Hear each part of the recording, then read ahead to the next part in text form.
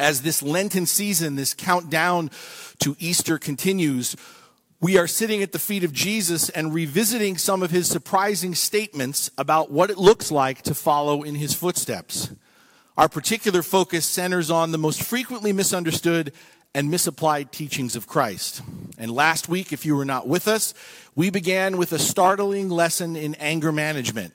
And if you weren't with us, and anger is something that you wrestle with, I strongly encourage you to listen to that message. Because we received both a word of caution and reorientation from Jesus, not in relation to healthy, righteous anger, but specifically directed at our unchecked resentment and contempt toward others. Today, as he continues his famous teaching known as the Sermon on the Mount, Jesus will broach a topic we sadly avoid discussing in the church. And it's one that when we do talk about it, we tend to speak about it in a unhelpful, negative, and frankly, hurtful way. That's right. Jesus today is going to talk about sex. Now, before we blush in embarrassment and quietly shy away to the restroom and never come back, this is a word we all need to hear. For at its core, what Jesus has to say is less about our sex life and more about our desires, the expression of our desires in how we relate to each other. Be not afraid. Christ's teaching is not, nor will this sermon be, a guilt or shame-inducing rant against sex or desire. There has been quite enough misplaced talk like that already in the church. No. As we will discover, Jesus' teaching about sex, desire, and relationships isn't so much about laying down the law so we don't break the rules. What Jesus is about to offer us reflects a deeper understanding and practice of the highest of laws, love.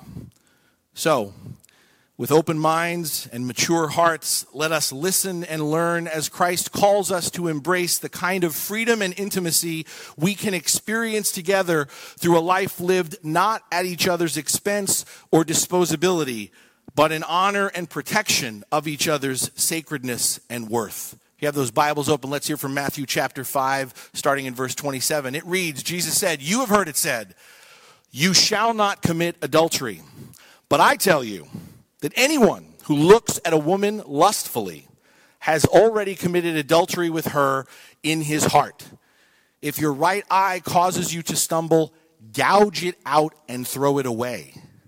It is better for you to lose one part of your body than for your whole body to be thrown into hell. And if your right hand causes you to stumble, cut it off and throw it away. It is better for you to lose one part of your body than for your whole body to go into hell." And this is the word of the Lord. Thanks be to God.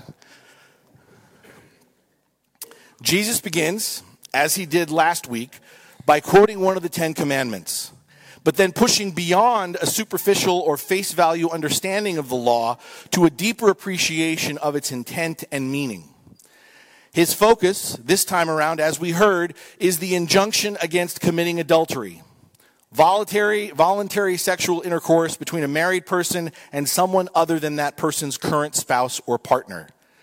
Jesus seemingly extends God's prohibition of adultery beyond the act of physical intimacy to also include a man looking at a woman in the wrong way, in a lustful manner. Now, before we dive deeper into exactly what Jesus is trying to teach us, a few important clarifications are necessary. First, this lesson is not for men only. The reason Jesus primarily addresses the men in the room is because in both the Jewish and Greco-Roman societies of his day, men had all the authority and power over women. Men were allowed more initiative and latitude in their sexual behavior. Men alone had the right to divorce unilaterally when they chose. In much of the ancient world, a woman's identity and validity were solely defined by their attachment to a father, a brother, a husband, or a fiancé.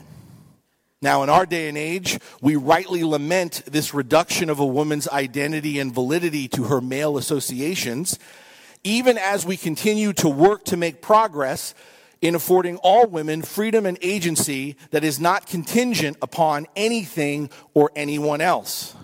And it's worth noting, by the way, that Jesus was something of a progressive in his own time. What I mean by that is, unlike the religious leaders of his day, Jesus did not forbid the presence of women around him. He welcomed and encouraged the presence, the voice, and the agency of women. Luke's gospel, in fact, records that some women, Mary Magdalene, Salome, Mary, Joanna, Susanna, and many others, were not only part of his entourage, they also financially supported his ministry. And in this teaching, one of the things Jesus is doing is defending the rights and protecting the vulnerability of women from the power abuse of men. Jesus isn't upholding the patriarchy of his time as much as holding men accountable for the typical past they gave to each other in violating the spirit of the law against adultery. Remember, for example, in John's gospel account, when the religious leaders brought the woman caught in adultery before Jesus and sought his affirmation of their intention to stone her to death. I've never heard anyone ask this, but again, being the ornery youngster that I was more of a teenager to be quite honest with you, did we ever wonder where her partner was? I mean, it takes two to tango, so why isn't he about to be stoned to death? Interestingly, if you recall this encounter, Jesus in response doesn't focus on the act of adultery, the woman being accused, or the commandment being violated through the act. If you remember, Jesus instead focuses on the one who bring this matter to his attention and question him as to what should be done. He focuses on the religious leaders. He focuses on the men. And memorably declares as he points to them, "Let he who is without sin cast the first stone." But again, this isn't just a lesson for men. Women, young and old, single, widowed, divorced, married, women too are susceptible to what Jesus cautions against here, especially in a day and age that is no longer like the ancient world, a modern society of greater liberation and agency for women. So everyone should be paying attention. But still, before we press into exactly what Jesus is teaching us, let us also be clear this isn't a lesson that's just for married people. After all, perhaps we're sitting here listening and thinking, well, this word of instruction is given towards those of us who are married. And since I'm single and don't plan on getting married, or maybe I'm divorced or widowed and don't plan on getting remarried, or perhaps, forgive me, you perceive yourself to be done with sex, then you probably figure this teaching isn't relevant to you. However, what Jesus shares here isn't just for married people. It's for anyone who relates to other people, whether physically, emotionally, or otherwise. And by the way, that's all of us. Because this lesson isn't just about sex. Jesus isn't presenting us through this teaching an exhaustive account of Christian sexual morality. No, while adultery is most often associated with a violation of physical intimacy, there is also such a thing as having an emotional affair involving no physical contact. In fact, God on more than one occasion in the Old Testament even accuses the nation and people of Israel of spiritual adultery, of giving worship and devotion that rightly belongs to the Lord to other false gods. So this isn't just about sex, and this isn't just a lesson for married people. This is a teaching about relational commitment. And while marriage is one of the biblically prescribed forms of commitment, there are also other forms of relational commitment, such as the bond between siblings, parents and children, friends. What Jesus offers us here is a word and a way of wisdom in relating to others that honors the commitments we make to each other and protects the integrity and worth of all persons. But wait a second. Again, if you're savvy, if you've been paying attention, if you were reading carefully, we might be thinking, but Jesus here warns us against lust. And isn't lust about sexual desire? Although lust is often solely and negatively associated with sex, lust is not exclusively a sexual term. Lust can also refer to a strong, intense eagerness or enthusiasm, frankly, for anything. For example, as having a lust for life. However, in English, lust still maintains a predominantly adverse connotation, as lust is often perceived as bearing such a passionate desire for something or someone that it overwhelms and consumes us, such that whatever we're lusting over is all we ever think about or pursue. But the actual word Jesus uses here that we translate into English as lust is in fact the same word used to translate the 10th commandment. The commandment, you shall not covet your neighbor's wife, translating that from Hebrew into Greek. So covet is a better translation than lust here. Covet, because coveting more closely conveys what Jesus is talking about in this teaching, a warning not against desire itself, but against the distortion of desire. To put this another way, Jesus is not condemning any thought, inclination, or look of desire we express toward another person. I mean, if being attracted to another person, if looking at someone else out of admiration is the issue, then we all stand condemned of committing adultery in our heart. But that's nonsensical. Furthermore, that's not biblical, because there's nothing wrong with desire. The presence of desire is a God-given, assumed part of being human. Desires reflect what we long for and seek to fulfill us. And we know that desire is from our Creator because God, as our Creator, also has desire. God desires to be in relationship with us, to walk alongside us in life. God desires what is best for us to enjoy life, to experience what is beneficial, and to prosper for our eternal good. God does not desire for us to suffer, to grieve, to die, or to be destroyed. So our God-given desires are not inherently bad. They are in fact further evidence that we have been created in the image of God. But our God-given desires can become distorted. And our desires become distorted when they aren't directed by, when they aren't aligned with God's desires for us. Desire becomes distorted when what we long for, when what we seek to fulfill us becomes divorced from our Creator, or even attempts to eclipse our Creator, becoming a means unto themselves. Desire becomes distorted when we replace what God wants for all of us with what we want for ourselves, for me, myself, and I. For example, and I actually find this quite fascinating and maybe tellingly, in the English language, we literally define ourselves based on our desires. We say things like, I am hungry, I am happy, I am sad. We speak an identity. Think about that. We speak an identity. We define ourselves based on the fulfillment of our desires. But while desires give us information and point us in a direction, desires were not meant to rule over us or to be our identity. Our desires are ultimately meant to lead us to seek, follow, and enjoy our Creator. When our desires enslave us, when our desires define us, when they become our identity, we end up enslaved to our desires. For example, the desire for food, our desire for food is not evil or wrong. Our bodies naturally need and desire food, good, healthy food. But when our desire for food, when our appetites overtake us, eating food becomes unhealthy, gluttonous, oppressive, even maybe addictive.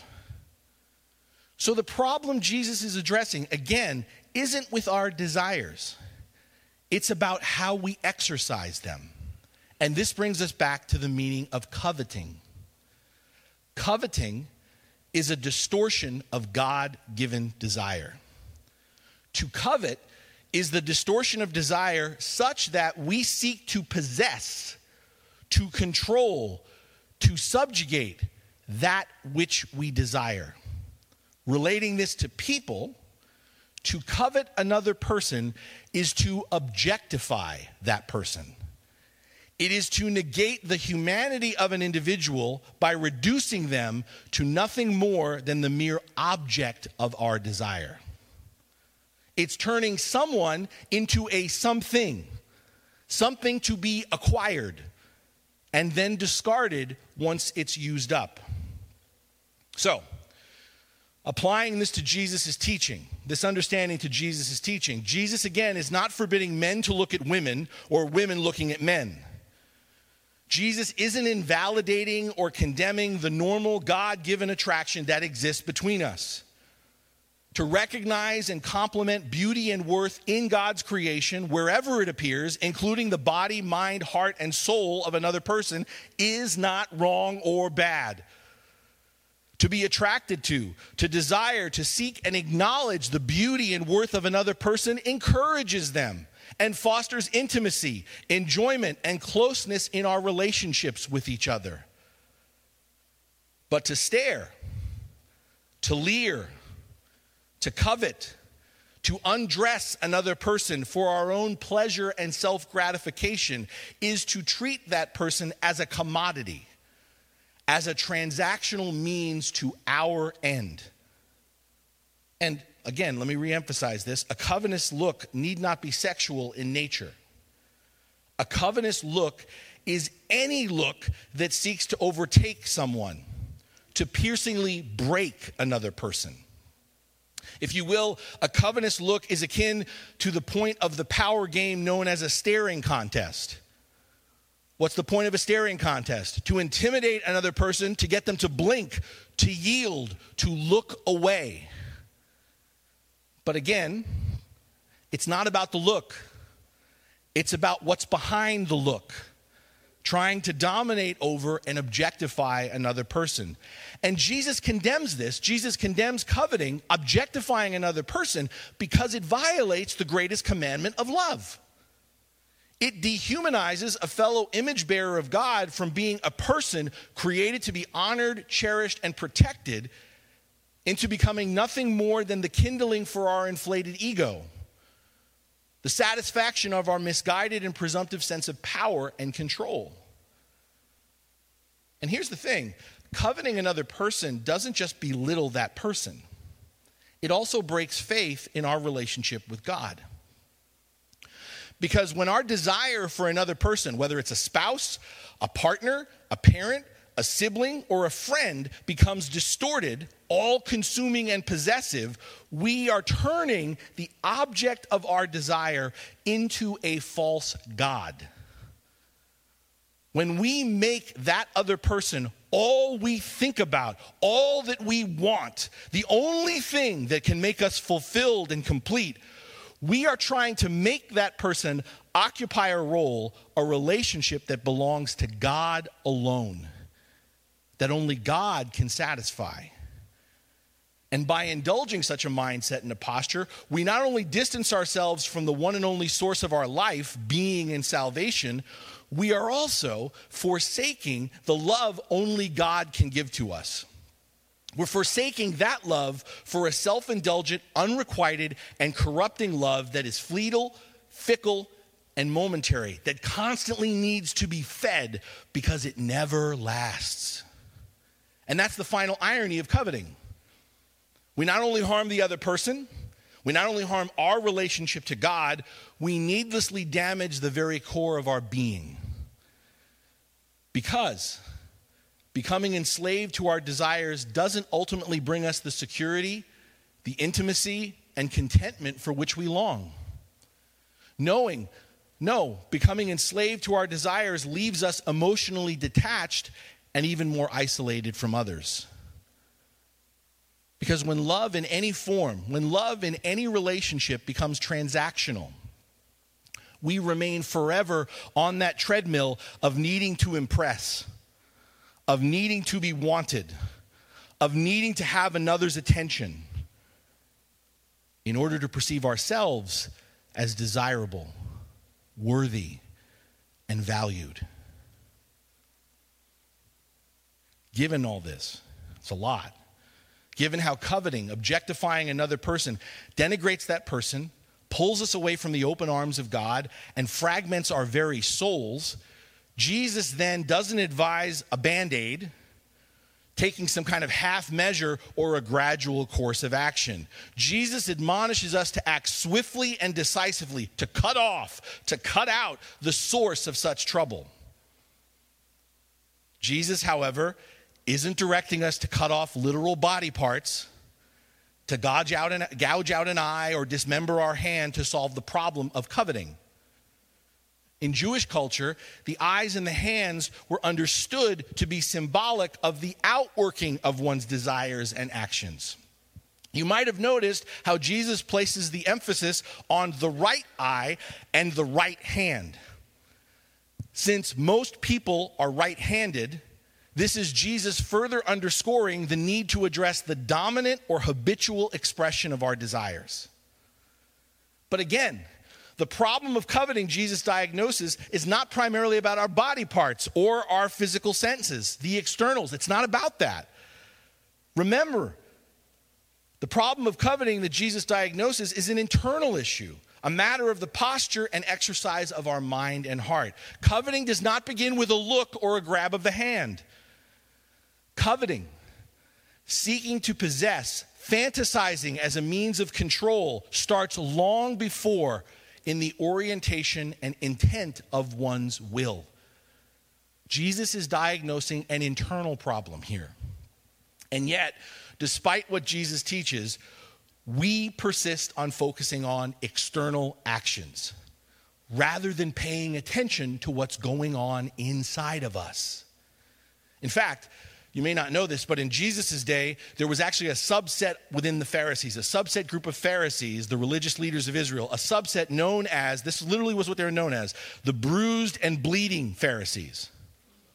According to the Talmud, the central text of rabbinical Judaism, this group of Pharisees so dreaded even the possibility of committing adultery, they walked around with their eyes closed or with blindfolds over their eyes, which of course caused them to stumble and fall in the streets or walk into walls, leaving their heads and bodies bruised and bleeding. Now, we chuckle at this, but in the history of the church, we've proven to be no less foolish or harmful in our application of what Jesus teaches here. Fixating more on lust than coveting and remaining particularly focused on the sexual aspect of these verses, the church regrettably has put more attention and emphasis on avoiding and cutting out external temptations rather than addressing the internal concern Jesus raises. What do I mean? Being told what not to look at, what not to watch, what not to read, what not to listen to, generations of Christians have grown up with nagging fear and sometimes even tremendous guilt or shame about their God-given sexual desires. Instead of gaining a positive view and expression of their sexual desires, many in the church have wrongly been taught to repress or hide them. And the net result of this false equation between sexual attraction with lust has resulted in two tragic outcomes within the church. On the one hand, it has left many followers of Jesus so fixated, so obsessed with their efforts at maintaining personal purity, not breaking the so-called rules in the church about sex, that it's actually only furthered the battle and division between the sexes. So much so that still today, I regret to tell you, as in the time of Jesus, women are left responsible for men's distorted desires. The church teaches that what causes men to stumble has nothing to do with what's going on inside of them, but has everything to do with how women look, how women dress, how women carry themselves. Quick note, Jesus here offers no such extenuating circumstances. According to Jesus, be it a man or a woman, each person is solely responsible for what they are thinking, for coveting another person. In other words, per Jesus, no one is ever asking for it. But again, this is only one side of the story of the damage being done in the church by misinterpreting Jesus. Because on the other hand, there are also many Christians who have been so strangled to death by the unattainable standards of purity created in the church that they falsely perceive that whatever the Bible and Jesus has to say and offer about sex and sexual desire is only prohibitive, it's only oppressive, and it's unrealistic, and thus have walked away from the church. They've walked away from following Jesus. But I want to emphasize this again. Jesus here isn't repressing sexual desire. Late breaking news flash, and you might want to buckle up for this, but Jesus being fully human means Jesus had sexual desires. His sexuality was part of his humanity. You blaspheme, Pastor. No, I don't. The whole point of Jesus' teaching here is to foster healthy sexual desire that protects and honors the dignity and value of the other person. Jesus, in cautioning us against coveting, the reducing of people to objects, is underscoring the importance of commitment and integrity, not just in sexual relationships, but in all relationships. Instead of diminishing each other, instead of debasing any sense of community between us by transactionally using each other, just getting what we need from another person, and that's the end of it, Jesus is counseling us to truly connect and build intimacy with each other through not just taking, but also giving to each other. Through not coming together momentarily, but drawing close to and sticking with each other. From not being emotionally detached from one another, but openly baring our souls and building trust between us. Beloved, sometimes those who are blindfolded are more preoccupied with the problem than the solution. There is a radical difference between engaging one another in terms that are appropriate to our God-given desires and treating each other as the object of our distorted desires. Jesus doesn't teach, as it is often wrongly taught, that the thought and the action are the same. Jesus isn't saying, once you've thought it, it's the same thing as having done it. Jesus is teaching us doing something, wronging another person, coveting, begins the moment we decide to objectify the other person. We commit adultery, seek to possess what does not belong to us, to control the sacred dignity and worth of another person the moment we purpose. We intend to covet them as the object of our desire. And the solution to this problem is not putting on blindfolds. It's not watching what you read, watch, listen to. It is, long before we look with our eyes or take hold with our hands, coming clean to Jesus about the insecurity and discontentment within us about our identity and purpose. The immediate surgery Jesus commends to us is not the amputation of parts of our body, but the total surrender of our will. It is, guys, it is, as always, the call to die to ourselves. To die to trying to define ourselves, to give our life purpose through what we can control and achieve.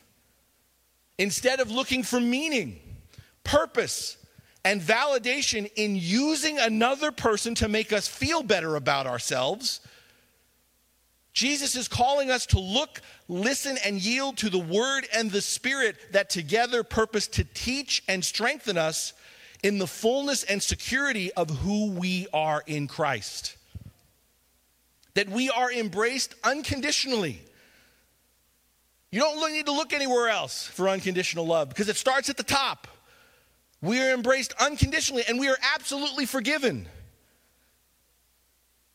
Get over forgiving yourself because the man upstairs, the creator of all things, has absolutely forgiven you. And not only that, we are unconditionally loved and absolutely forgiven even amid our rebellion and resistance to God. We are absolutely forgiven and unconditionally loved even before we say we're sorry. So if you're sitting there and saying, I don't even know if I'm sorry, God says, well, I'm not going to love you until you say you're sorry. Forgive them, Lord. They don't know what they're doing. We need to let the Word and Spirit teach and strengthen us of the fullness and security of who we are in Christ, that while we are not yet all that we can be, that we seek to become, that doesn't mean we're a lost cause or a failure. We are a divine work in progress. By the grace of God, still growing and maturing every step of the way, sometimes despite ourselves, sometimes even when we look in the mirror and say, man, I am a big hot mess. We need the Word and the Spirit together to teach and strengthen us in the fullness and security of who we are in Christ, that amid all our fears, and they're there, all our worries of abandonment and betrayal, that we will end up alone. That Jesus will never leave us or forsake us, because nothing can separate us from his love. The love of Christ, the love that is the very person of God. Nothing can separate us, not even death, not even the death of ourselves, the death of the person we thought we were, the death of the limited self we thought or were told we could ever be. Nothing can separate us from the love of Christ. That's the stuff. That's the mindset. That's the posture. That's the thinking we need to cut out and cut off in our lives. The stuff that runs counter to the fullness and security of who God says we are in Christ. That's what the Word and Spirit will surgically remove from within us as we die to ourselves and instead live for Jesus. You know, we often hear, and sometimes we even tell ourselves, hey, whatever we desire is fine as long as it doesn't harm others. But that's a myth. That's a lie. Because sometimes our God-given desires become distorted. And our God-given good desires become distorted when we reduce another person to being less than, to serving as nothing more than a means to our ends. But what Jesus teaches us here is that our love for God and our love for our neighbor as ourselves encompasses not just how we treat others through our actions. It also encompasses how we think about them in our minds and hearts. Beloved, true love, the love of God, is never predatory. No one is disposable. No one should ever become the object of our desire. Following Jesus, viewing others, thinking about them, treating others like Jesus is about faithfulness and commitment. Faithfulness and commitment to the admiration, encouragement, and protection of the dignity and value of one another. And this is the word of the Lord. Thanks be to God.